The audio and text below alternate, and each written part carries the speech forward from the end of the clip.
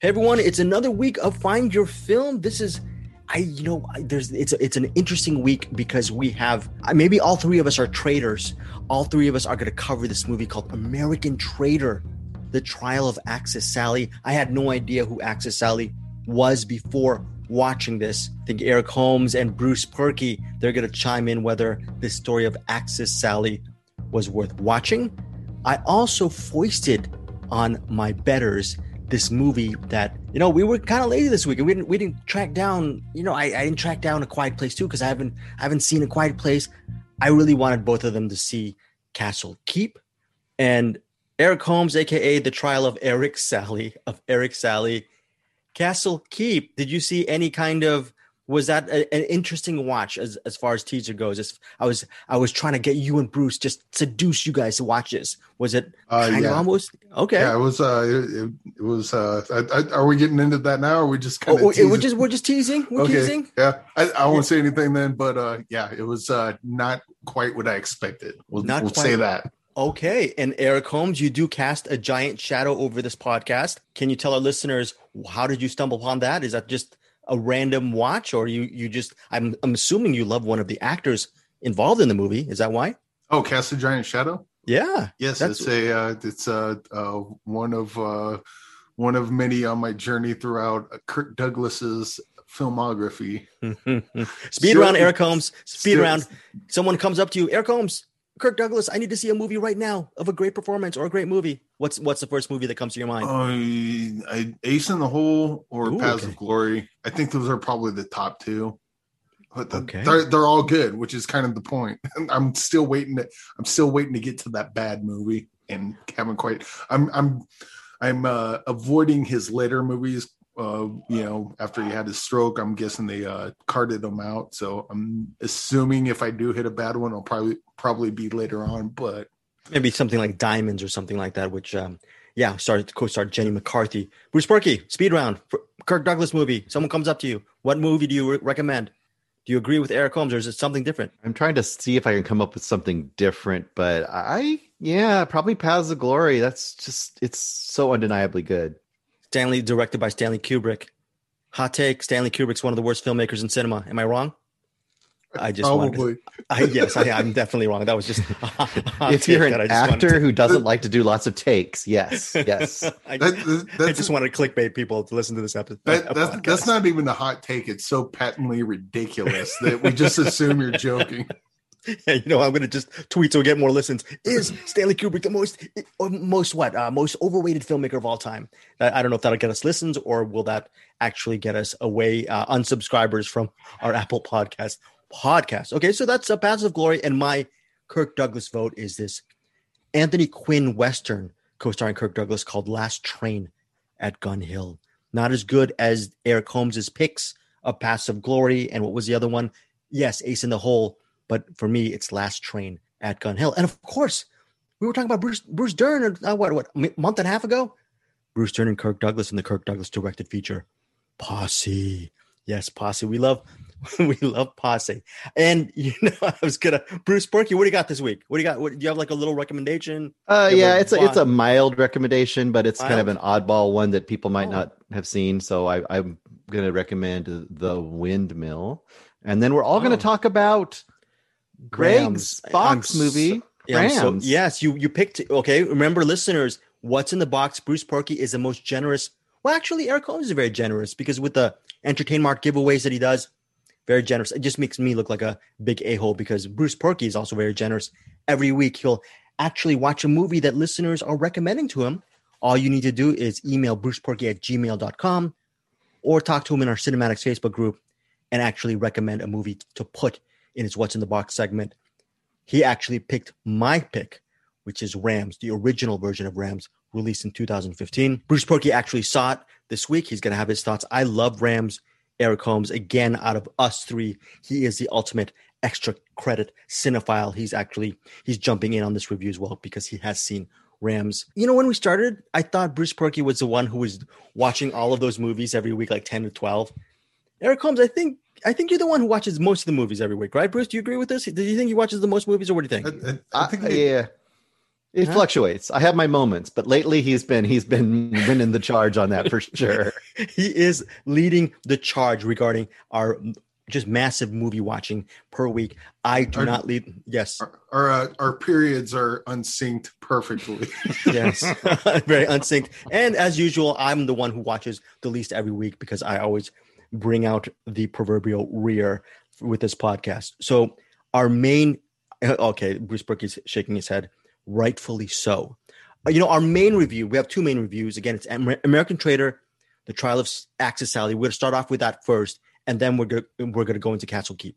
Castle Keep is one of these, in my opinion, gems that I'm really excited that we can talk about in this podcast. Now, American Traitor, The Trial of Axis Sally, it hits select theaters on demand May 28th, 2021. It is directed by Michael Polish, stars Al Pacino. That's the reason why I wanted to actually get the screener link for all of us. And I do enjoy the work of Michael Polish as well. Stars Meadow Williams, Mitch Pileggi. If you've known it, I'm sure Bruce or Eric, they've known Mitch a lot for those years with his work in The X-Files. Okay, so it's based on a true story, and it centers on the life of Mildred Gillars, played by Meadow Williams. And Mildred, she's an American who, during World War II, she was dubbed Axis Sally because she was a radio broadcaster and entertainer she was actually behind enemy lines, working Nazi propaganda in Germany that actually American troops would listen to. So in a way, though she's American, she was actually working for the Germans. A lot of times it suggests not willingly. She was really forced under Goebbels to actually broadcast these Nazi propaganda to the American troops. So post World War II, she is arrested for her crimes. And this movie centers on the trial of Axis Sally, a.k.a. Mildred Gillars, and that is played by actress Meadow Williams.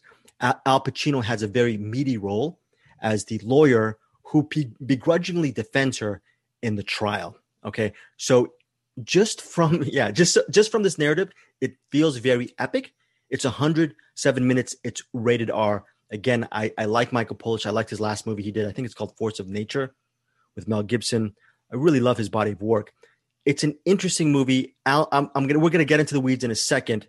I'm gonna start off with Bruce Perky right now. Do I say first of all? I'm gonna start off with you, Bruce Perky. I apologize regarding American Traitor, The Trial of Axis Sally. Should I be apologizing, or was there a light at the end of the tunnel regarding your review of this movie? It was light a train. I'm not sure. This movie really wasn't for me. I mean, I don't want to be the bad guy every week. So I just to say that it didn't work very much at all for me. First of all, there's not much trial in this movie. For a trial movie, the trial is pretty small. It's pretty insignificant. And the stuff that goes on in the trial is pretty rote. I think it's not very unique or, I don't know, revealing for the story. It's a lot of flashbacks, a lot of her and, what she was like when she was, Axis Sally, quote.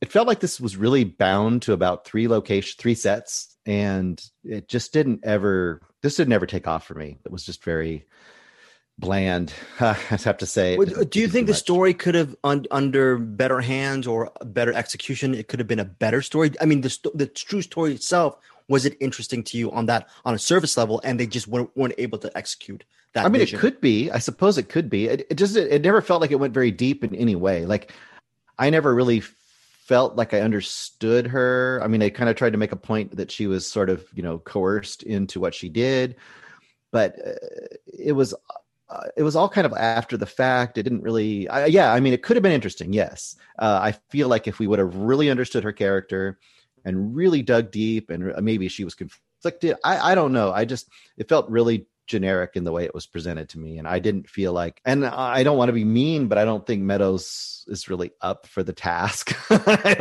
think she was definitely the weakest link here to me, but I don't know.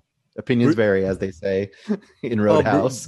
Opinions vary, as they say. Bruce Perky's trying not to be the villain, but we all know in this Star Wars universe who is truly Darth Vader, and that would be Bruce Perky, Luke Skywalker, the light. How dare you? I'm Emperor Palpatine? How do I say that? Perka Palpatine. I don't know. Eric Holmes, would you consider yourself Darth Vader, Luke Skywalker, a Jedi? Okay, there he's breaking out the hood. He's a Jawa. He's a Jawa. You're a Jawa, Eric Holmes. Listeners, I go can to our feel your hatred. Come to the dark side, Bruce. very good. I don't have to take any steps. I think I'm pretty close. Well, Eric, you said before we started recording, before Bruce hopped onto the Zoom call, you said you have thoughts regarding this movie. Hopefully, these is there something to be gleaned on a positive note, or are you on the same train, on the same track with Bruce Perky's assessment of this film? Kind of. First of all, the best thing this movie did was it got me looking up the real life events of who Axis Sally was, and because I think the story is interesting. This movie was really frustrating, and not because of the movie, but the story, because part of our justice system is much like our freedom of speech. You're supposed to defend the speech you don't like because that's how important it is. You can't just defend the speech you like. If you're a attorney, you're supposed to defend your client, and Al Pacino did not do that. In fact, he actively didn't. Sorry, we got a party going on out there. It's all right. Greek chorus is fine. So Al Pacino, I think, as his character as a attorney is very extremely unethical, which is hard to say because Axis only worked for the Nazis. So it's hard to feel sorry for her, but at the same time, that's the point. And I kind of wish the movie leaned on that a little harder. It kind of did towards the end, but only sort of. I like the idea that Axis Sally is a despicable character. She worked for the Nazis, helped do propaganda, and they had the idea that she was under duress, but I think they presented it more of her being an opportunist at the beginning, and I don't know which one it was. I mean, I guess there was that scene where she was raped, which came out of nowhere. Yeah. It's like, but that's neither here nor there. But I do like the idea of a story of having a client that's despicable and having an attorney that does everything they can to represent them in court, because that's what you're supposed to do. Your job isn't to admonish them. Your job is to give them a fair trial. And when you give them a fair trial and it turns out they were guilty, they earned it. If you throw it away, the thing I was thinking of was like a Harvey Weinstein, for example. Mm-hmm. I want Harvey Weinstein so badly. I want him to have a fair trial. And I want him to have a fair trial, find out he's guilty, and then he goes to jail or whatever happens. Because if he has a fair trial, you can't then go back and say it was railroaded. As Axis Sally was presented in this movie, she was completely railroaded. So there's, you can never say she was innocent and got an unfair shake. If she had a fair trial and she was found guilty, I think it would have more weight to the, how things turned out for her. But as it is, Al Pacino's character just kind of didn't care, and he was actively working against her. And that just really bugged me. The story bugged me, but what bugged me even more was that the movie didn't really lean into that. It didn't lean into the ramifications of what it means for an attorney to turn on their client, and I think that would have been the more interesting movie. And they touch on that a little bit. I don't think they really hit the nail on the head. This is probably a good example of a movie. As it is, it's pretty decent, but this story could have been fantastic. Like it could have just been something that just got my blood boiling, screaming at the screen. And I did at times, but yeah, it just didn't quite hit the nail on the head for me. So not a recommend for you, Eric, even though you gave it a very insightful review. It got you thinking about Axis Sally's life, which you did some research afterwards. So that's value added, but ultimately not a recommendation. I think it is for the historical context of it. Because I think the story is interesting. And I think there's some people that might watch this and be like, wow, I didn't know that, I didn't know this or that. That said, there might be some frustration there. And to Bruce's point, certain parts with Axis Sally and her exploits prior to the trial, that didn't quite work out. It kind of reminded me of all Meryl Streep's scenes in The Post, where like the trial is the interesting part. That's the part I want to see or in the case of the Post, like all the stuff, like them trying to figure out everything in the Post is the interesting stuff. And then they keep cutting at Meryl Streep at parties. I'm like, fuck, and quit it. Let's go on. Get back to the interesting part. Quit cutting to this part. Yeah, there's a good movie in here. This doesn't quite hit it, but at the same time, I think there's value added to the fact that this is a part of history I didn't know about, and maybe other people will be interested in. And I hope this story gets a better movie in the future. Okay, so that is your take. You give it a slight recommendation. Eric Holmes, very good review on that. For American Traitor, The Trial of Axis Sally. This movie, full disclosure, I've interviewed Michael Polish before. I really like his work. I interviewed him last year for Force of Nature, the Mel Gibson movie, which I thought was really out there and really cool, and didn't get its fair shake when it was released. Liked that movie a lot. There's another movie, a black and white film he did in 2011 called For Lovers Only. Huge fan of that movie. It's a DIY film. There's another movie he did with Billy Bob Thornton back in 2006 called The Astronaut Farmer. Like that as well. Nice family movie. He is, and I'm sure Bruce Purkey, being the artist you are, indie guy, maybe in the late 90s, you probably saw Twin Falls, Idaho. So when he and his brother, they did the Polish brothers, they did Twin Falls, Idaho, and they also did North Fork. So this guy, Michael Polish, is very talented. Okay, and I liked him. I like him as a person from the interview. That said, this Axis Sally movie didn't work for me whatsoever. Not one. Maybe I'll be the bad guy this week, but for me, I'll agree with you, Eric. Just to know the historical context about Axis Sally in her life, value added on a historical level. So I'm gonna give it a slight recommend regarding this. And so actually, this movie has a lot of flaws. I'm giving it a very slight recommend for the historical value. This American Traitor, the Trial of Axis Sally. And number 2, which is actually number 1 with a bullet, is I remember years ago for The Devil's Advocate, Al Pacino launched into a huge monologue, yelling that monologue because spoiler alert, Al Pacino's the devil in The Devil's Advocate. He's yelling at Keanu Reeves, and he's telling Keanu Reeves, you know what? God's an absentee landlord. Okay. And I love that. I love when Al Pacino or Scent of a Woman, pick your movie.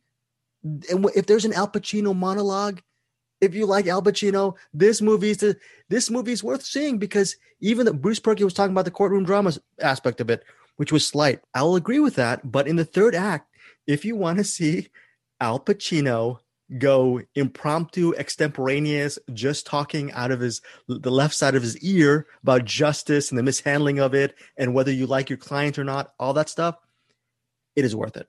It is worth it just for that Al Pacino monologue, knowing the life of Axis Sally.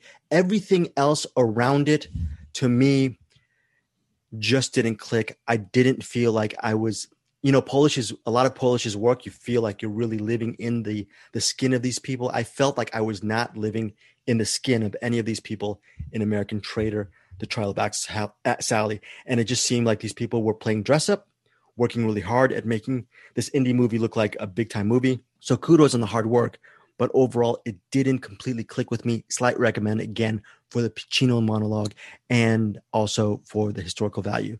Guys, anything extra comments regarding this movie, which hits theaters on Friday and on demand? Anything else before we go to the next one? I did like Al Pacino in this. Okay. I hated his character, but I liked Al Pacino in this. Al Pacino, the actor, anyway. But yes. Okay, as Eric Holmes puts on his hood one more time. Bruce Purkey, I'm just going to ask you before we get into Castle Keep. Castle Keep right now is, I hope as we speak, streaming on Amazon Prime Video. That's why me, you, and Eric were able to see Castle Keep. So that is a plug for Amazon Prime Video. But today, as we speak, and probably by the time I upload this, it'll be old news, Amazon buys the entire MGM library. Want to get both of your takes on this, which it seemed inevitable, because when you look at Amazon Prime Video, you're looking at, they probably have the best collection of the really old movies. And I go, oh, a lot of these seem like they're from MGM. So Bruce, you want to chime in on your thoughts regarding Amazon Prime becoming basically their own studio with this MGM purchase?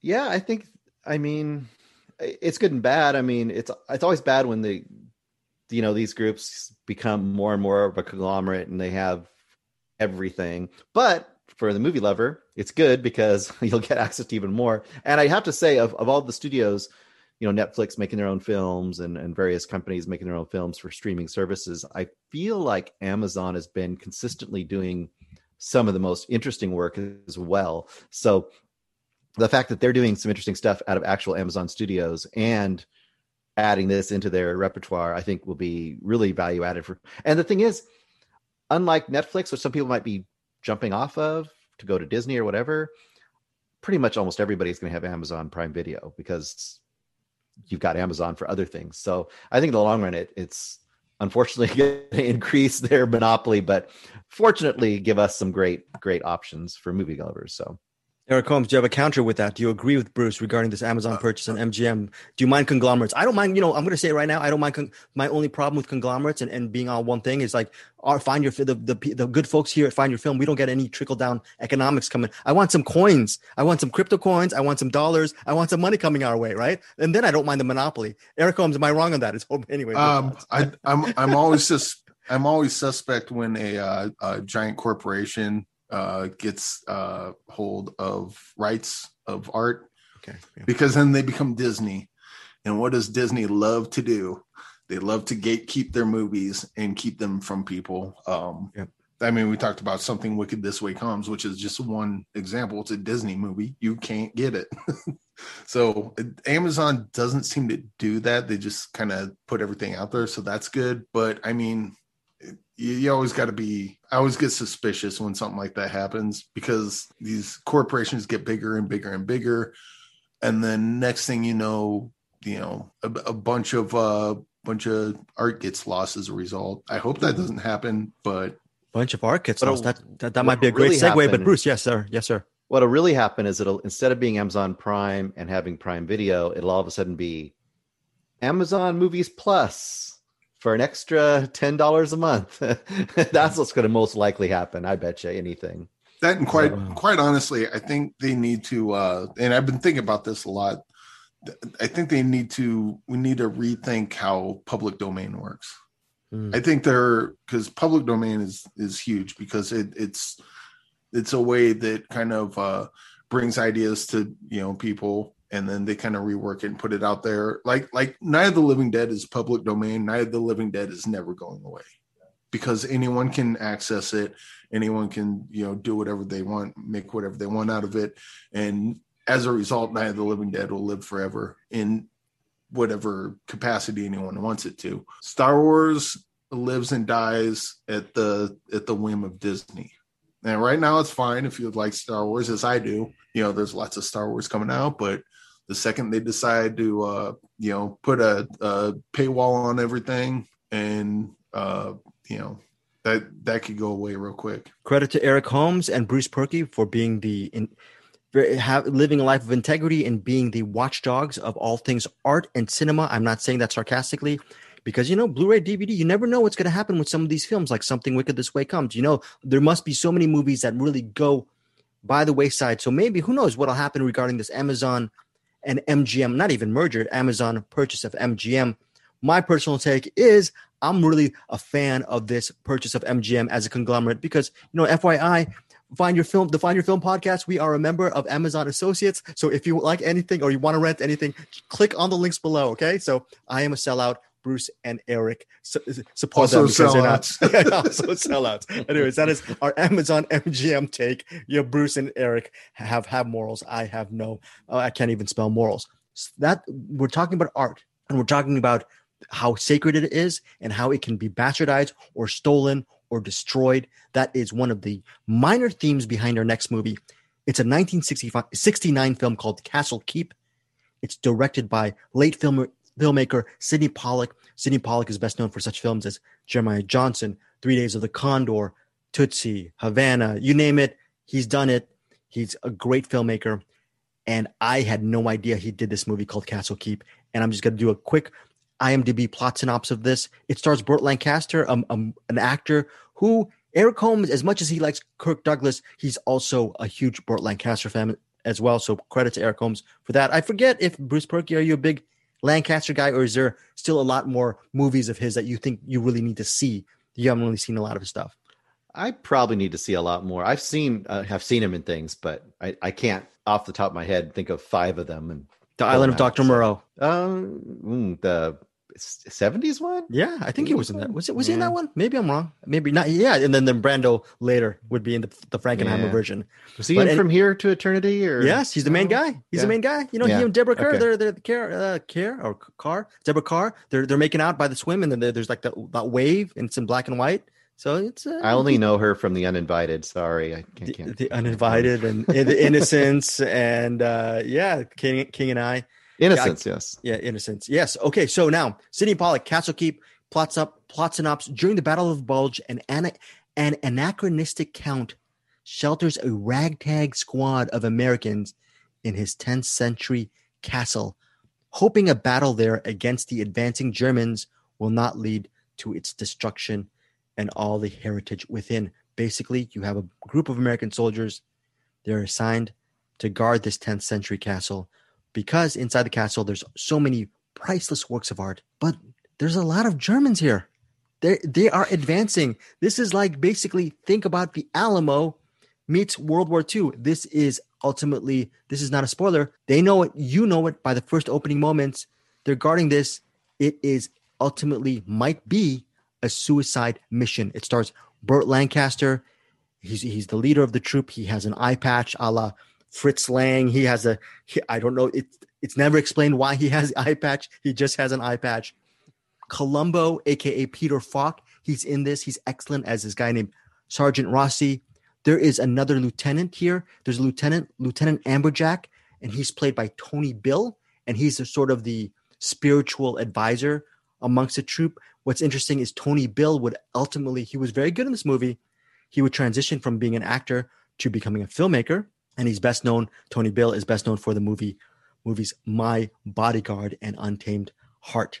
So Tony Bill ultimately would become a filmmaker. And there's another black actor named Al Freeman Jr., plays Private Alistair Pearsall Benjamin, and Al Freeman Jr., without giving too much away, he ends up actually being a really big character, might even be possibly a de facto lead in Castle Keep.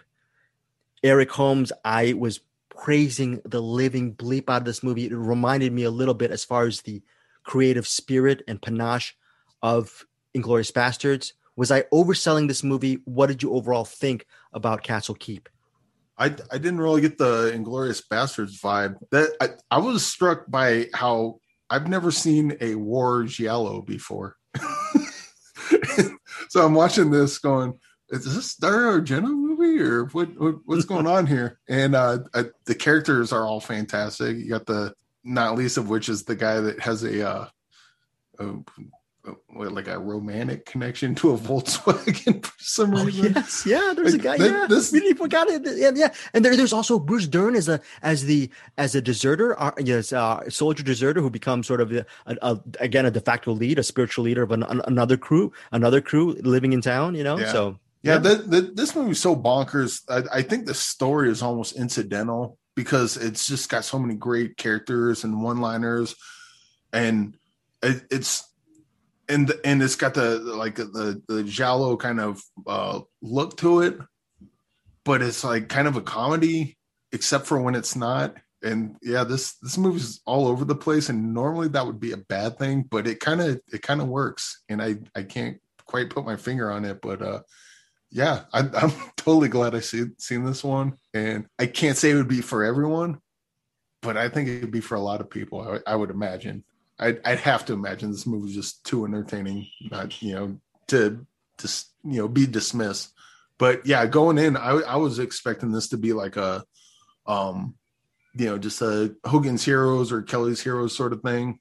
That would have worked as that linear, just action pulpy thing. Right? And it would have, but this movie just goes for it, and it goes for it in like all sorts of directions. And I was kind of actually tickled by it. I was like, I can't believe this movie exists. And yeah, Bruce, to that point, this movie is based on a novel by William Eastlake. It is co-written, the screenplay by Daniel Teradash and David Raphael. Screenplay, script, novel. I'm gonna agree with Eric. This movie is so bonkers. But I really appreciated that. I felt like the writing was actually nuanced because it was so crazy. Am I wrong on this, or what? What did you think of, or was it just too left field for you to actually digest? What did you think?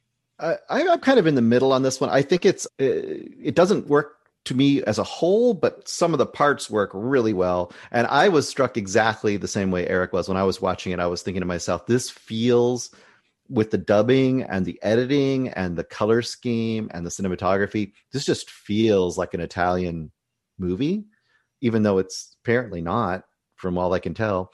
But it has that feel. It also has that feel of that late 60s, early 70s, those kind of real drug-induced revisionist versions of classic movies. Like, this has kind of that druggy, I don't know, like describe something like Easy Rider, some of those kind of movies where they just kind of are like scene after scene after scene, and sometimes characters go off in ways that you don't understand. Like, there's this whole subplot in here. The VW subplot is by far, to me, the best thing in the movie, by far, especially when the other guys go to try to kill the VW. That sequence alone is worth the price of admission. I mean, I would say overall this movie is kind of hit or miss for me, but that scene is amazing.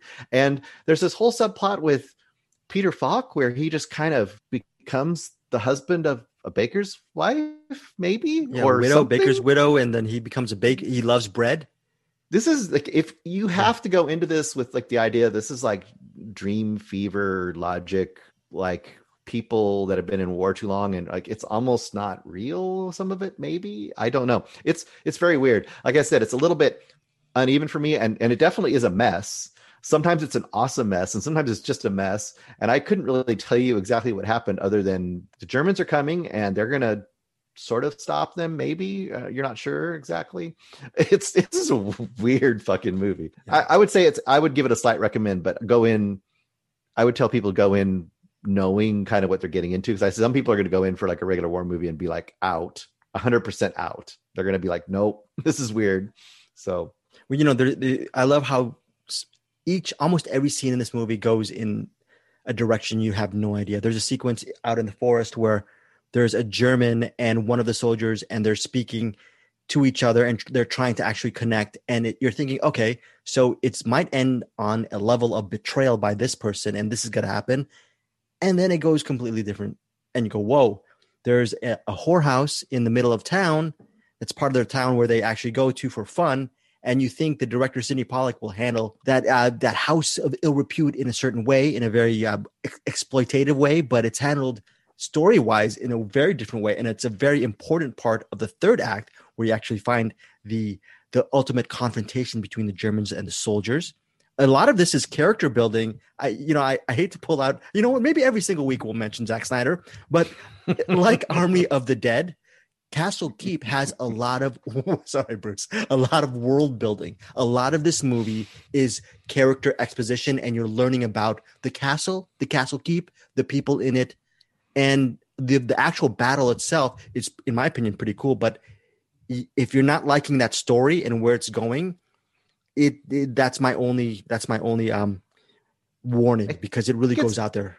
But it's really absurdist in a lot of ways too, though. I think you have to let people know that, like Vonnegut or something, maybe, or like that kind of, if that to me is more the flavor of this. And if people don't know that, like you say character building, they think, oh, we're going to get in there, we're going to really like get in with the characters and be this really like quiet, you know what I mean? It's not that. It's more like oddball, almost standalone scenes that are kind of cobbled together. So that's, you got to make sure that they kind of get the picture of this. It's different. Like Eric said, I've never seen a war movie quite like this, I don't think. So if you're sitting, if you're listening to this and you're sitting around thinking to yourself, I want to watch a bunch of napalm prostitutes destroy 2 tanks, this is the movie for you. I'd say spoiler alert, Eric, but this movie's so bonkers that you can just really you can't spoil this movie. You can't spoil it. The whole movie is just a bunch of non sequiturs like strung together. It's like, all right. And it's like Peter Falk is just making bread. You want some bread? Hey, I want some bread. What the fuck is happening? There are twists in this movie that you go, you know what? I kind of did not need that twist, but I guess it's here. So let's just add a twist to the bag of ingredients, right? I honestly think I think I'm a mild recommend on this one. And I just watched it in a regular mindset. But I think if I went back to this movie and just got drunk as fuck and just started watching it, I would probably love the hell out of it, because I would just know that I'm getting into this weirdness. But I think, people are going to go in. Some people are going to go in and go like, what? Eric, Greg, what are you talking about? They're be like, and this movie, a lot of this movie is heroic. Okay. There is heroism weirdly here, though, but it's weirdly, and it isn't played out in the same ham-fisted, just heavy-handed, saccharine way that heroism is played out. It's in many ways, it's just not even played out. It's just such a weird movie. There are people doing heroic, Eric. The cool thing about movies like this, though, is like if you're watching it and you don't like it, just stick around for 10 minutes. Because it might turn into something you do like. Yes. It is so weird. Well, like compared to Access Sally, like once you get into it, if you're not liking it, it's that all the way through. Other than you get a really good little moment of Pacino at the end. But this movie, like you said, if you're kind of bored of this one particular scene where, I don't know, it's the love scenes between Lancaster and the Baron's wife or whatever, and it's like, oh, don't worry, you're going to be making bread, and then you're going to be to prostitutes, then you're going to have a tank, and then, it's going to keep going. So, and then you're going to have a Bruce Dern confrontation, and Bruce Dern's going to be yelling. He's going to be yelling about something. So I really want to have a conversation with the baker about the ethics of war. Right. And then I just mentioned Al Freeman Jr., very interesting, excellent black actor, a great character actor. We've seen him in a million things. I'm not spoiling too much. This private, for most of the movie, he's an incidental character. And who knows? He just becomes, just one of the main characters in Castle Keep. Just because, right? And you go, well, that never really happens, does it? No, but it happened in Castle Keep. It had just dawned on me. He's kind of like Ishmael. He's kind of Moby Dick. Yeah. Mm-hmm. Very good. Yeah. I didn't even think about that, but he's kind of that. He's a and writer. They got a Captain Ahab in this too. Yeah. Oh, very good. Very good. Look at Bruce Purkey slowly but gradually enjoying this more. He throws in Herman Melville and Moby Dick. And I think for Bruce, it's made just bumped up to a 6 out of 9. It's like Castle. We went this whole review not even talking about Burt Lancaster. Most 9 out of 10 movies we'd be talking about Burt Lancaster, right? But he's not. Bruce, Eric, he's almost a non-entity in this. He almost just stands on the battlements and just says like, okay, and then he like has a mini love scene with the lady, and that's about it. That's it. But he's top billing. This is how bonkers this movie is. You have Burt. I'm not saying he's not bad. He's good in what he does, but he's just one of the crew, right, Eric? Or do you think he's? Yeah. It'd be kind of like a Big Lebowski. Like Jeff Bridges is great in Big Lebowski, but the more you watch it, you're more interested in all the minor characters. I think this is kind of one of those type of movies where like Burt Lancaster is great in this. His character is good, but like everything that's going on around is so bonkers that it's kind of like Bruce said. He's almost, you could take him out of the movie and you wouldn't even notice because everything around him is just so ridiculous. It was like, what is that? What is going on? I get the feeling this is one of those movies too, or if you saw the making of, like if you had a making of documentary on this movie, it's probably amazing. Oh yeah. I bet you there was some crazy shit. I was reading something about like, did the castle like burn down, or one of the exterior castles they used burned down? So that's final. There's some shots towards the end where they heard it was burning down and they ran there to get some footage of it burning so they could use it in the movie. I don't know if that's exactly right, but something weird like that happened. Well, can you imagine life on the set of this movie? I don't know what hotel they went to. Maybe that town itself is where they were living.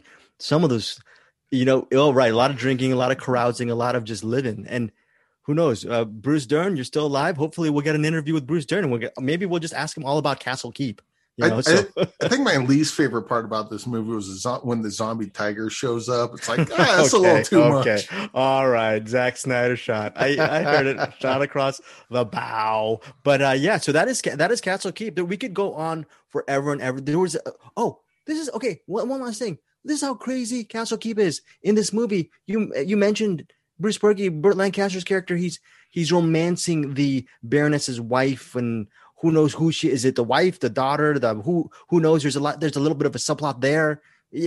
Anyways, he's romancing her, and there's another soldier who is actually jealous of the coupling, not because he wants to be the guy to replace Lancaster and actually bed her himself. He's just jealous or just mad because he feels like she is not living up to her status in life, and or she is degrading herself, and that's why he's actually has all this hate and or maybe this disdain for her. That little subplot is just weird. Like, where does that come from? Right? He's trying to teach them all about art. Yeah, right. There's a scene about teaching art and this movie is crazy. Slight recommend from Bruce. Yeah. But as the minutes go on, and he's getting into the Herman Melville thing, I'm thinking that slight might be slighter and slight more. And then here it comes. If you want a war movie, this is absolutely not a recommend. If you're adventurous, this is a very, very, very, very strong recommend. This literally depends what you're looking for. If you're adventurous, go for it. If you're looking for, I want to watch a World War II movie, stay the fuck away from this one, because this is not. It's a war movie, but it's not what you're looking for. I will say, if I could live in a movie, and I didn't die, and I didn't have any bullets, I would live in Castle Keep, because it is just weird. Okay. And it's amazing. Hang on. Greg. Yeah. So we got to find out what location you would live in Castle Keep. That's what's important. Would you live in the bakery? Well, you could see my rotund. I'm covering my rotund self. So probably house. No, because I would first of all, I would start my day off hanging out with Lancaster after he's done with his post-coital moment. Maybe have a breakfast with Lancaster's character. Look at his eye patch for about 30 minutes. Then take the Volkswagen. Actually, ask permission from the soldier. Just drive the VW into town. Okay, hopefully the Germans won't get me, but I'll go into town, and then I'll have maybe a slight appetizer. From Peter Falk with the bread, and then I'll go to the local whorehouse. Not since when you're 50, Bruce, I don't know if you know this, but for me, in 50, my testosterone is a lot lower than it was so there's not a 20. I'm not a randy person like Eric Holmes. I'd probably just go there for the conversations and the crossword puzzles. So that's it. That's quite honestly, if you're in the Volkswagen, I'd be less concerned about the Nazis and more concerned about the guy trying to hump the Volkswagen as you're driving off with it. Yes. Listeners, if you actually fantasize about driving the VW featured in Castle Keep, may I please suggest a lot of sanitizer use within this car. This is where they got the idea for Herbie the Love Bug. Oh, that is so. I don't know. Yeah, Castle Keep, strong recommendation for me. But bottom line is, it is a very weird movie. Again, if you are an adventurous, like Eric Holmes says, this might be the movie for you. Okay, so that is our two main reviews this week. We are going with Bruce Perky. What is you have a recommendation to give our listeners? A light recommendation this week? Yeah. It's a mild one. It's not the greatest movie in the world, but it's I'm not going to go super artsy this week. We're just going to have something that's kind of fun and it back in my horror genre. It's on Shudder, but it's also on Hoopla. It's on AMC Plus. It's a little 2016 movie called The Windmill, or you might also see it called The Windmill Massacre. And it's I guess it's in English, but it takes place in Holland, and I think it's directed by a Dutch person, Nick Jongerius. I don't know if I'm saying his name right. Pretty basic concept, but done really well. I'm not really a big, slasher movie kind of guy, but this is kind of a nice little subgenre of that. And it basically starts out with a main character, Jennifer. She's like a nanny, and immediately she's confronted by the parents of the kids, like, hey, we saw your ID. It's a different name, get out of here. And she's out.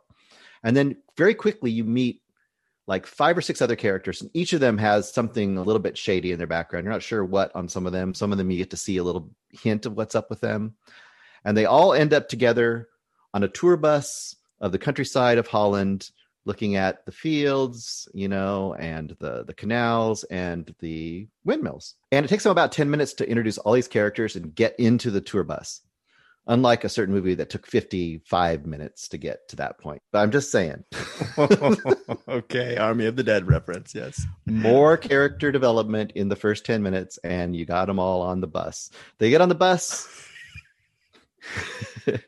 It breaks down. There's a spooky windmill that's not supposed to be there on the map. There's something weird going on. People start dying. There's some spooky stuff happening, but it's got some great gore. It's got a really surprisingly interesting lore that it builds up around this windmill and kind of the folklore of the area, and really interesting different characters that all are dumb in their own ways but smart in their own ways, and get really unique comeuppances. So it's a lot of fun. When they die, is it a release because they have, you said comeuppance, so or is it, do you feel bad when some of these people perished, or how, does it it's one of those movies where it's kind of like this actually operates a little more like, I don't know, for people who are familiar with it, like Tales from the Crypt or some of those old movies where you would have like a real common one in the old movies would be, you'd have Peter Cushing, right? And he's like on a train with like 5 characters and he's telling their fortunes. And as each of them gets their fortune, you get to find out about what bad thing they did in their past. And then they get their, their just desserts. It's one of those kind of things where in a sense they're all there and they all have some secret past. And that's going to somehow lock in to this overall, demise that they have. So some of them they deserve it. Some of them are rooting for them not to have it happen. And it's always inventive, really good production values. It's just a lot of fun. It's not the best thing in the world. But it's definitely a good, like, you want a good, simple, well done horror movie, kind of classic style. It's not gonna mess up your mind like Ari Aster movies will, So, and did you like the reveal, the end of it, the way it executed itself? Third act, was it fine? Yes, it does build up really well. It keeps revealing levels of what's happening with this windmill. There's like a whole lore behind it, more than just a killer. There's actually something going on there, and it has to do with the windmill. It's pretty cool. That is very good. So that is the windmill, like you said, streaming on Hoopla and a whole bunch of other places, right, Bruce? A couple of other. Shudder is where I saw it, but you can get it in other places too. Yep. Okay, so that is Bruce's recommendation of the week. Eric Holmes, what's your recommendation of the week? I have a movie by Melville Shavelson, starring Kirk Douglas, called Cast a Giant Shadow. It's also got Yul Brynner and John Wayne and Frank Sinatra. I don't have to talk about him too much. And wait, was that an Entertainment purchase? Did you go there recently? Okay, yeah. Cool. You just saw it on the shelf and you said, "What? Y'all get it?" Yeah, it's like, oh, Kirk Douglas is in it. I'll watch it. And true to form, I bought it on DVD and rented it on YouTube to watch it because I suck at life. Well, so when we talk about Castle, when you buy it on DVD, okay, I'll rent it, but yeah, okay. When you get it on DVD from Entertainment, you have the DVD. Mm-hmm. What leads you to go to the YouTube thing? Do you decide like, I don't want to put the disc in, or it's just like one of these things like, hey, it's easier for you because I've done this myself. I have the DVD. What is it? Is it what? It's usually a case of I need to get a DVD player for my room because the DVD player downstairs, the kids are watching some obnoxious YouTube video. So I'll watch a non-obnoxious YouTube video up in my room. Oh, fair. But yeah, I think I would save a lot of money if I just, spent $50 and got a Blu-ray player or something, but that's neither here nor there. And the plot to Cast a Giant Shadow does not seem very timely whatsoever. I was kidding about it seems like a very political film.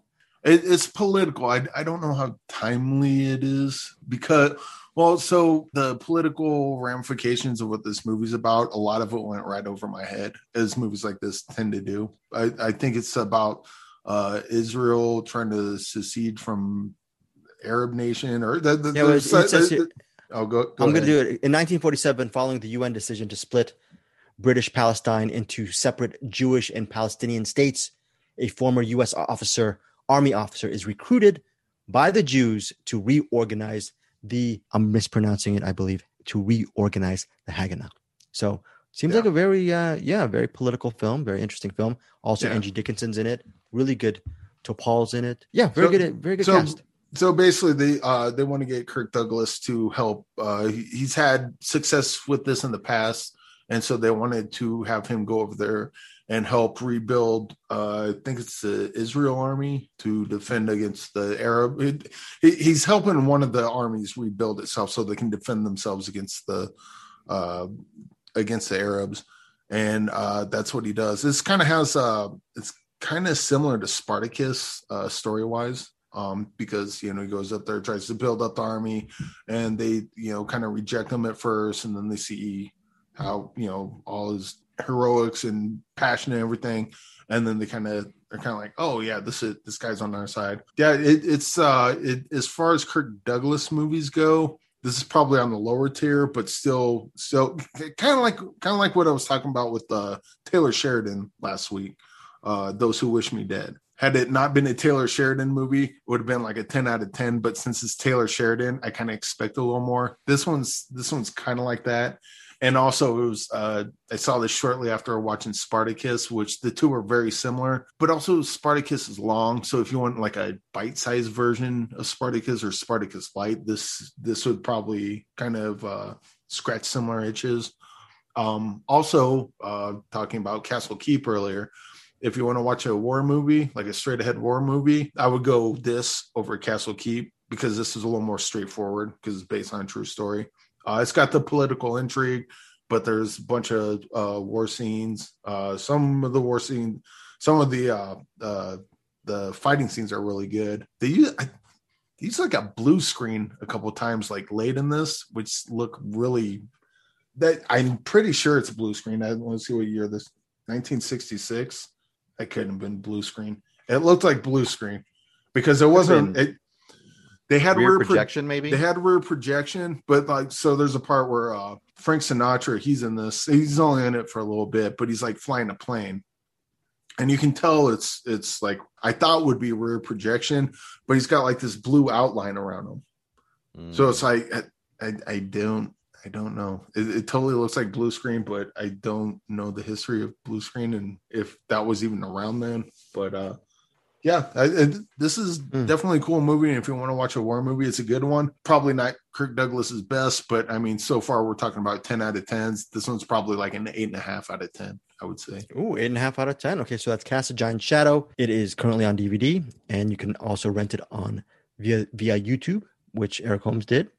And I was reading John Wayne's basically hardly in this, right? He's in it for a couple minutes. Okay. That is probably another thing I should bring up. I love John Wayne. I've seen a bunch of John Wayne movies. Kirk Douglas just acts circles around him. so like John Wayne just kind of shows up, and I think a lot of it has to do with like we're used to the the John Wayne kind of drawl, and so watching John Wayne movies now, it almost seems like someone doing an impression. But that's just how he talks. So, that's not really fair to him. But Kirk Douglas is so good that when him and John Wayne have scenes together, I'm like, God, John Wayne, why did you say yes to that? Kirk Douglas is so much better than you are. But John, if you're a John Wayne fan and you want to remain a John Wayne fan, stay far away from this movie because him acting alongside Kirk Douglas definitely shows the seams of John Wayne's acting, I guess. Yeah, I was reading one of these IMDb reviews on Cast a Giant Shadow, and they were saying with this epic movie, we're assuming a lot of that budget was sent to John Wayne's way for his salary in this movie because the special effects in this movie were something else. So. Here's another thing. And I didn't even think of that until just now when you said epic movie. Movie is epic. I mean, it spans quite a long time, and it's quite a journey getting to where Kirk Douglas starts to where he ends. Also, the end of this is really great too. But besides that, this movie is like really epic, and it's 2 hours long. So you can do that. You can have big story within a shorter time frame. It's almost as if, and I could be crazy. If you're a good storyteller, you don't need 2 hours and 20. Okay. You might not. Okay. Now there could be a Melville cut of this. It's 4 hours long that has more air quote character development in it, but they didn't do that. They made it down to a 2 hour movie. It was pretty epic and it had exhilarating fight scenes and all that. And the ending to Cast a Giant Shadow is really good. Bruce Perky, if Herman Melville actually wrote a heist movie set in Las Vegas, would it be better than Army of the Dead? Your take? Are you saying, is there going to be a whale? A zombie whale? Is that what's happening? Zombie whale? I might go for that. zombie whale. No, they have to go into, like Jonah. They got to go into a zombie whale to get the safe that the zombie whale ate. Yes. I might watch that. Actually, I've just written a better movie right there. There you go. Very good. You should receive like a lot of money just for the only that, problem that is script idea. The depth of focus is so small, you won't even be able to tell it's a whale. It'll just be like you'll just be able to see the krill on its baleen teeth. Oh wow, yes. All right, that's enough, folks. I love Army of the Dead and Zack Snyder. And by the way, heads up, I'm a huge fan of Dead Pixels. So FYI, I don't zombie krill. Zombie. Yeah, I love my Dead Pixels. Bring the best dead thing in that whole movie were the pixels. See, Bruce Perky really is the villain of this podcast. That is so awesome. Also, yes, Bruce, let the hate flow through you. You know what? I always thought this Army of the Dead has gotten more run than that Tom Holland film. What was the Tom Holland film that we were? Oh, then Cherry, right? So these movies, I'm telling you, one of these days. I can't wait. I can't wait till one of these days our podcast becomes so big that we get bankrolled by all the studios, and then Eric Holmes and Bruce Perky will be telling you listeners how much they love comic book movies, because you know why? They'll be all on the take. Oh, they'll just tell you to like OTT on the take. Eliminate that old guy. Eliminate him. On the Replace take. him with someone young and hip that will listen to us. Okay, so lastly, as far as recommendations, I just got this under the gun. I received a screener of Cruella. It's the origin story, right, Eric Holmes? It is the origin story of Cruella. Yeah, Greg, sir. I love you. I wish I could give you a hug. I'm so sorry, but go on. Is that's the biggest sorry. thing stuck in the baleen of the whale is Cruella. Very good. No. Okay. Cruella, Disney Plus. By the way, Disney Plus, thank you, Disney Plus, for supplying me with a screener. I am not on their payola scheme. I'm not saying they have a payola scheme, but look, I'm going to defend it. It stars, this is Disney Plus, Cruella, 2021. It's 2 hours and 14 minutes. It didn't feel like that. But anyways, it's directed by Craig Gillespie. Does that whet your appetite? Are you not entertained? The director of I, Tonya, Lars and the Real Girl, $1 Million Arm, in the Finest Hours. Do any of these four films? What the hell's he doing a Cruella movie for? He's a good filmmaker. Why is he doing that? Okay, there you go. Surprise from Eric Holmes. He's a good filmmaker. Does that whet your appetite a little bit? Why is he doing that? Bruce Perky, what do you think? Cruella, Craig Gillespie? Any of these movies sound interesting to you? I, Tonya, The Finest Hours, $1 Million Arm, and Fright Night. Remake of Fright Night wasn't so great. I didn't see that, but I guess okay, now it makes sense. I like The Finest Hours. The Finest Hours was a really cool throwback. Very underrated film. Bruce Perky, any of these films whet your appetite regarding you might want to see Cruella just because of the good faith earned in any of these movies? I'm not against Cruella. I'll give it a try. I'm probably going to hate it, but I'll give it a try. Okay, you probably hate it. Okay, the movie is set in the 1970s. In 1970s London, it stars Emma Stone. We all love. I love. Emma Stone. Don't you love Emma Stone? Oh, I love her, and just like the fact that you had to watch this, and I feel sorry for you. I feel sorry that she had to be. At least she got paid for it, though. So okay, fair enough. She's so awesome in La La Land. I need to stop. I didn't even watch this movie, but Jesus. But maybe it's an R-rated movie, and you show her just that she's slaughtering dogs and like wearing their bloody skins. Perhaps I spoke too soon. Go on. Yeah, I mean, we don't know. Maybe she's. It starts out. This is the beginning. Is this? I'm going to guarantee you. The beginning is it's a little puppy dog on the screen, and then it's just her spiked boot smashing it into the ground, and then the blood spells Cruella. Oh, very good. See, again, another. Yes, Cruella. Let the hate flow through. The hate flow through. Bruce Perky, you need a side hustle as a screenwriter or pitchman, because you are coming up with some really great plot alts regarding these movies. Okay, plot alt Perky. So we're loving this. Okay, so Cruella, otherwise known as Plop. Yeah, Emma Stone. Okay, so Cruella, it's Cruella de Vil. It's the origin story of Cruella de Vil. Emma Stone is Cruella. It's set in 1970s London. You see her origin story. Not going to get into much regarding the plot. It's a revenge story. She has a bone to pick with this woman called the Baroness von Hellman, played by Emma Thompson. Baroness von Hellman is a fashion legend who has power over all of London. She is the queen of fashion in that whole area. But the thing is, Cruella, played by Emma, actually, she's not known by people as Cruella. Her civilian name is, I believe, Emma or something like that. I forget her, Ella or Ellen or whatever. She's just a normal girl.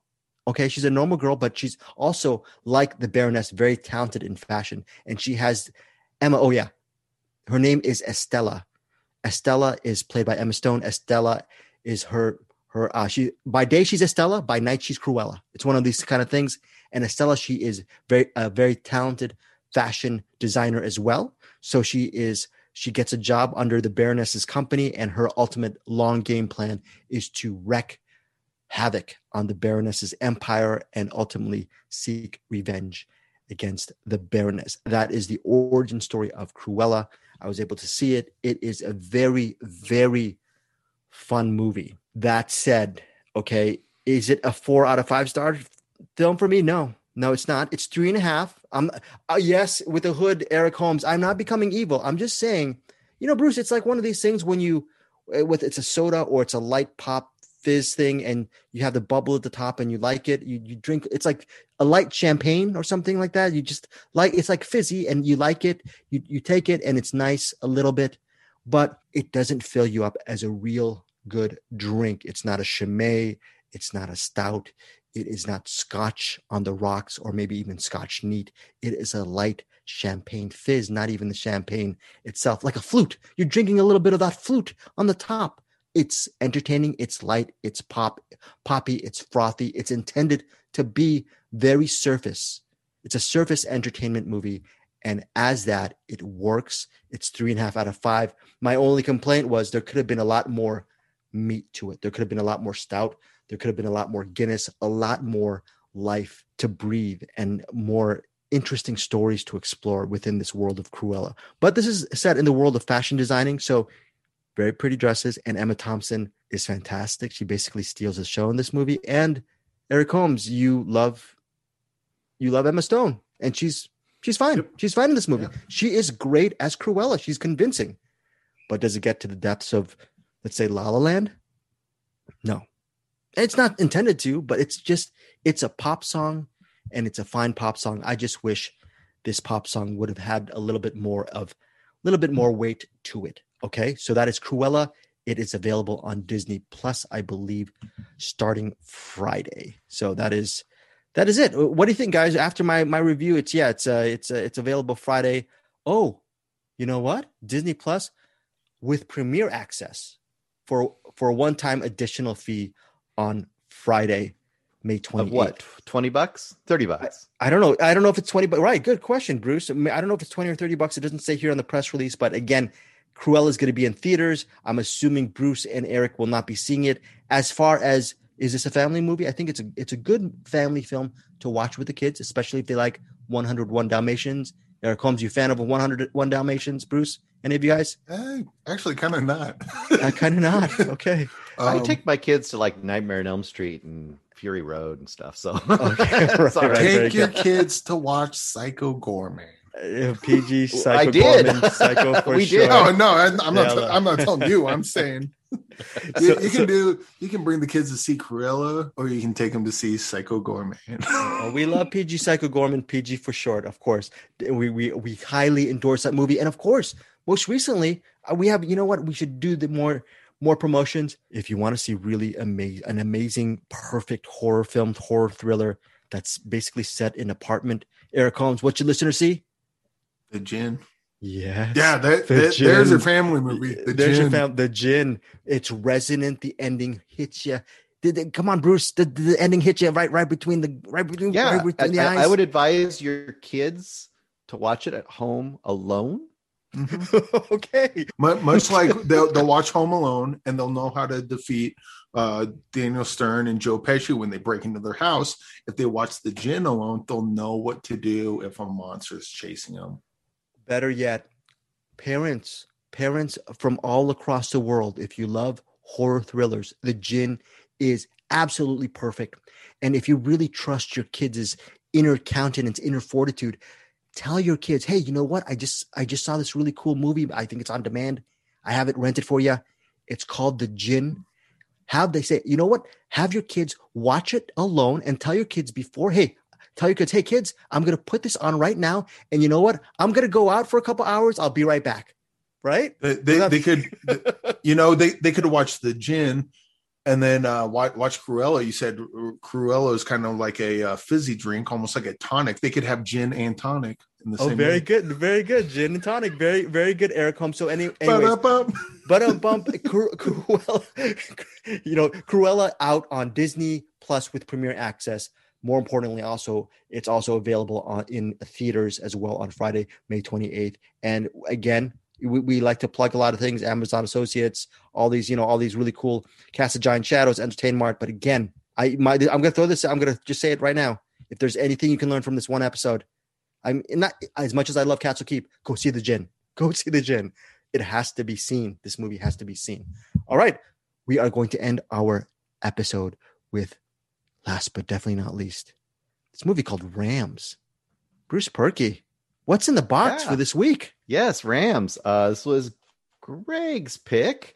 And this has just got remade last year, I believe, with Sam Neill. I was going to do a little bit of a twist. And actually, since both of you had seen the original, if I had time, I was going to see the remake, but I did not get that in time. Okay. So I apologize for that. So it did get recently remade. I know that Greg said definitely watch the original because he loved the original, which is what we're doing. From 2015, directed by... Go ahead. Yeah, before you get into this, the reason why I recommended Rams is because I'm a total sap. And my fear for you, Eric and Bruce, is I highly recommended this movie. And for me, it packed an emotional punch. And I hope it doesn't go down the saccharine route for either of you. So that's my main fear regarding, because listeners, I have no idea how they felt about Rams whatsoever. Okay, so directed by Grimur Hakanorsson. I'm not going to do any other of their names. That's the director. I'm just going to say the character names as best as I can because there's a lot of Icelandic names in this movie. It takes place in Iceland. I assume the filmmaker is Icelandic. This is on Canopy, or you can rent it. I rented it on Amazon. There you go. So pretty basic concept. It starts out and you meet Gummy. He is a sheep farmer. Pretty, bearded guy living in the country, and it starts out with him, and he's going out and he's checking his sheep, and he's got his favorite ram, and he's like making sure everything's cool, and you can tell he really loves his flock. He finds a dead sheep in the next field over, and then you very quickly discover that he lives basically right next door to his brother Kiddy, Kiddi, and they've been estranged for 40 years. They haven't spoken in 40 years. And the very beginning of the movie is them having the yearly best ram in, I guess, the Valley contest. And Gumi's brother wins, and Gumi gets second place. And very quickly you discover that there's a possible threat of a kind of a disease that could sweep through and cause trouble to their flocks.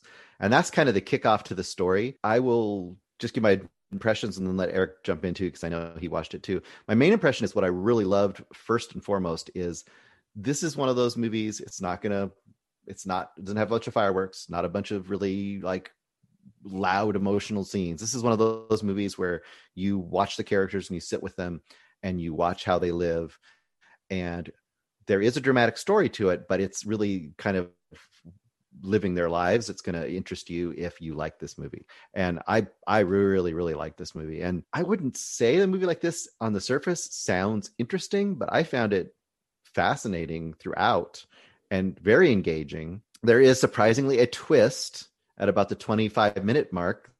Something happens that you didn't know was happening. And when you find that out, that increases, believe it or not, it increases the tension a lot in this movie. And I just loved the way that it really just shows how this, mainly Gumi, but you assume his brother lives very similarly because you don't see his brother as much, but just the way he lives, you just watch him reheating this giant pot of probably sheep stew, and you see him just on his day-to-day life. You see him when he's worried about his ram, putting the ram in the tub in his house and scrubbing it and talking to it. It's I'm not going to probably sell it in a way that makes sense, but I really, really like this movie, and we can not say what it is, but talk about how we felt about the end at the end of this, because I could say a couple things. Well, Eric, what do you think, Eric? Yeah. I mean, Bruce was saying how I guess Bruce could have put words in your mouth. I mean, you probably felt this movie felt lived in kind of film. Yep.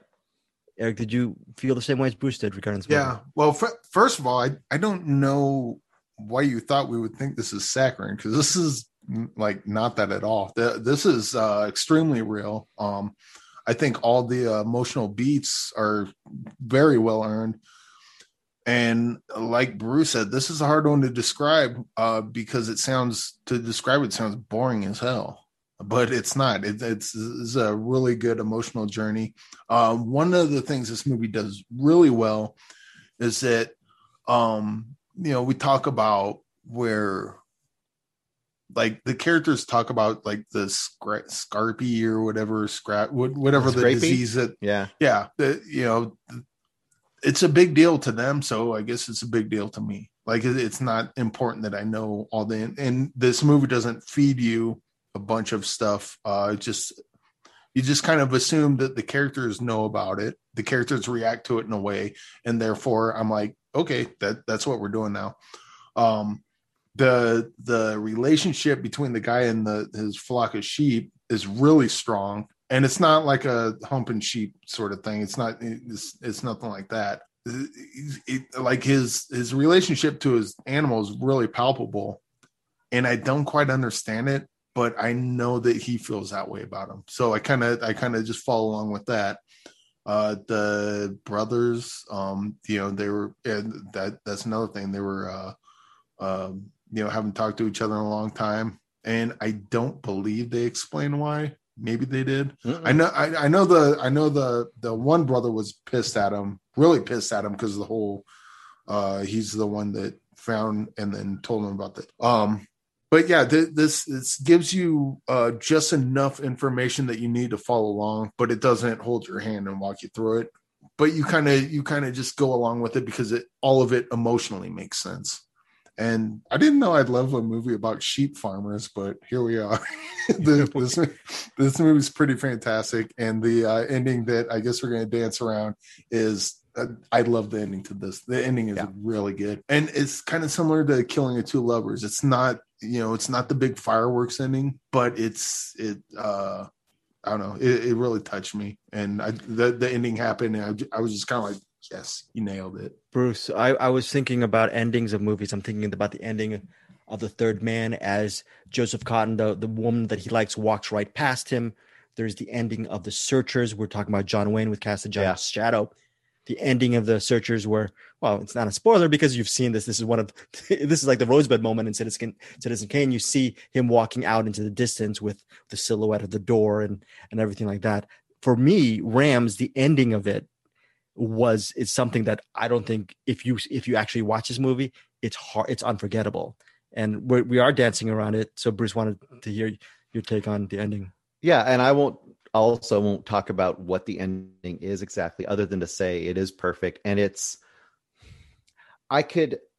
where the ending goes as far as how these characters are relating to each other could have been done okay in a bunch of different ways.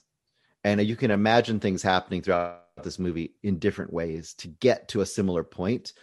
But by doing it the way they do it, I think it has a really greater impact. And it's I don't want to say it's almost visceral, It is. It totally is. There's something about it. I'm not going to say anything else because I might give away something about it. I wanted to mention one other thing, because what Eric was talking about how this movie really is earning a lot of these beats and stuff. And talking about like how you narratively tell your story as opposed to just, the obvious is show, don't tell, right? Or whatever. But I mean, this does it in some really, really clever ways, because there isn't a ton of conversations between these two main characters. And you have to illustrate like how deep their disconnection has become, knowing they literally live next to each other. Like their houses are a stone throw away. And at one point, Gumi's brother breaks one of his windows, and they have this thing where, and you don't describe it, they just show Gumi's brother's dog comes over, and he loves the dog too, and he has written up an invoice for the window, and he gives it to the dog and sends it over to his brother for the broken window. And just that simple act, I mean, there's a simple moment just telling you, like, okay, this is the level they've come to, that this is a way they communicate, and what they communicate is, you owe me money. It's just like always a constant, like, weird, like, level of fuck you between the two of them. And then just the drama of the scrapey and some of the things that happen around that are just, there's just such awesome, simple moments. There's a moment where you have Gumi just dismantling part of a barn, and it means so much, and you wouldn't think it would, but it does. And the way it's done is it's just perfect. This is just pitch perfect throughout. Yes. Exactly. Rams is a pitch perfect movie, and it's available. You said you rented it via Amazon, Bruce. It's also, I believe, available on Blu-ray via Cohen Media. It's just one of, and again, it was remade as a Sam Neill film. Bruce Perky knows his way around Sam Neill's movies because he recently purchased a $500 million copy of Possession, starring Neil and Isabel Ajani. He's been pimping out that DVD to me and Eric Holmes the past week or so. Yes, sir. Is that remake out now? Yes. I'm kind of curious to watch it, but it kind of right. I'll say I'm not looking forward to it, but I am curious because I could be wrong. And I'm sure Cruella is a wonderful movie, and I just need to watch it. But I could be wrong about this remake. But my guess is that everything Rams does perfect. The remake figures they need to get in and explain more than. Well, and I may be wrong or not, but I don't know. How could you do? How could you do a remake? It's right. Well. Right. I'm going to say, like, you could do a really solid job of this. And I could imagine Sam Neill being really solid in a remake of this movie. But the whole point is there's certain movies that just, there's no point. Like, there's no point to make a remake of this movie. Like, you can't gain anything. You can only lose. Yeah. It's not like there's, I mean, there's story between the brothers that we don't know, but I don't really care to see that movie because why they're fighting. You could have that story and I'm sure it'd be good, but to see their relationship, develop as it is, they say when you're writing, start as late as possible and leave as early as possible. This movie does that. Like there's anything else would be extraneous and you really don't need it. And I'm guessing that if they're doing a remake, it's got to be for one of two reasons. One, they want to add the extraneous shit on it, which will just make it worse. Or they figure people can't read subtitles, which fair enough. Some people can't. And that's fine too. But this movie is practically silent. Yeah, it is. I mean, there is not much talking in this movie. There is, there's townspeople, there's people talking in this movie, but I would say 2/3 of this movie is people doing things where they're not having to talk to each other. Yeah. Yeah. So that's off the table. Yeah, no reason to remake this, but I'm really curious to see because what if it's great though? What though? If they actually made it with this remake, if they tried to make it in the same tone as the original, first of all, they're not going to get any credit because you're going to say, oh, well, you just did a carbon copy. You copied it beat by beat. And even if it works, F you, because you just basically stole that original. Yeah. Okay. The best thing they can do, in my opinion, actually none of us having watching the remake, is to create a variation of the original. Right. And it's like, it's hard. This movie is so pitch perfect. You can never equal it. So the best thing you can do is to spin it off into something lesser. Yeah. And that's the best you can hope for. I just read the synopsis. What they did is the scrapey causes the sheep to become zombies. And this actually is a remake of Black Sheep, the zombie horror movie. So I see how this very good. And this is a 3.5 hour version, so it's got extra character development. One of these days, you know what? One of these days, I'm gonna say if I ever make money on my crypto, I might have to just call Zack Snyder up and enroll Eric Holmes and Bruce Perky. They might have scholarships to the Zack Snyder Filmmaking Academy. Who knows? This might happen. One of these days, Zack Snyder is going to walk up to me, say, "You're a fucking asshole," and punch me in the face, and I will have deserved it. But the good thing about it is it's going to be in slow motion, so you'll be able to dodge it. Oh, wow, Bruce. I don't know who's going to get punched. Maybe I might be the first one to get punched because I'm such a Zack Snyder. You're like, no, I was the one that liked you. By the way, folks, FYI, a little bit of our running, I guess, in a brotherly Ram situation. I'm the outlier here. I'm the one who loves everything that Zack Snyder touches, and there's no sarcasm behind that. Most importantly, Rams is worth the watch. That was Bruce Perky's What's in the Box for this week. Is there a penalty for me, Bruce, for next week because you picked my penalty? Do I have to watch? No, it's not a penalty. A reward. There's a reward. The reward is we have community sourced the next box pick.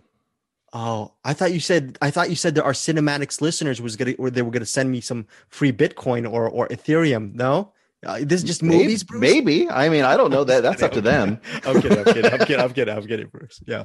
So we have 7 nominations. Mm-hmm. So instead of picking something from the box, I'm going to randomly generate 1 through 7, and we're going to figure out what you're going to watch next week, and I'll watch it too if I haven't. Even if I've seen it, and watch it again. Okay. Eric might want to watch it. I don't know. I won't. Eric ultimately just watches everything. He'll just watch.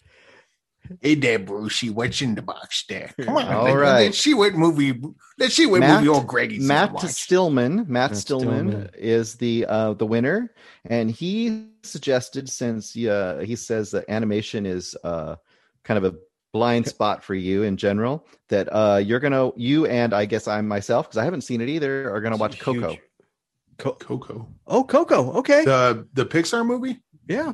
Yeah. Oh, that's a good one. By the way, Matt Stillman is part of our Cinematics Facebook group every single morning. Please join our Cinematics Facebook group every morning. And this is not sarcasm. You'll be treated to at 4 or 4:30 in the morning, a post on our Cinematics Facebook group from the aforementioned Matt Stillman. And he'll actually do an insightful review on movies that he's been watching via Criterion or Canopy. He does a lot of really cool capsulized reviews for our Facebook group. And F you, Matt Stillman, because I think you're actually going to reach 500 movies by the end of the year, which I keep on saying that I'm going to do. I'm sure, you know what? I'm sure among all 3 of us, we might be almost up to 500 by the end of the year, but I haven't been tracking. Bruce, have you been tracking your progress? Yeah. I'm at like 180. Oh, if you have 180, I must have like 150. So we're not going to make 500, right? No. Yikes. I made like 400 last year. That's fine. 400 is good. 400 is good. Okay. But thank you, Matt Stillman, for Coco. I have, disclosure aside, I have seen Coco, but I'll see it again. Okay. So have you, okay. And you've seen Coco as well? No, I haven't seen it. No, I have. Okay, good. Well, it's really good. It's really. You could always watch Eric's. Eric's? You could watch Eric's suggestion in lieu of Coco, and I'll watch Coco. No. What was Eric? Eric, what was your suggestion? I know what your suggestion is, Bruce. Rosemary's Baby. I'm sorry, but again, what was it wasn't. I picked a streaming movie on Pornhub called Bad Pussy. Okay, so that we are an E for explicit podcast, and I try to clean things up. What Eric? No, it's not what you think. It's about a little kitty cat, and it's part bat. It's a bat cat. Eric Holmes has a tendency to mispronounce names. He was monikers. He was talking about Bad Posse, directed by Kirk Douglas and starring Bruce Dern. Go check out Bad Posse, or what it's mainly known in the U.S. as Posse on Amazon Prime Video.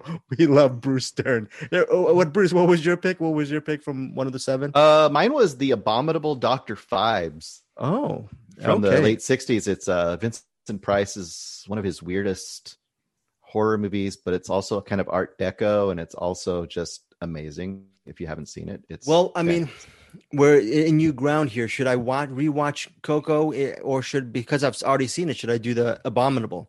Maybe I should just do The Abominable because I haven't seen it. You should. Have you seen it, Eric?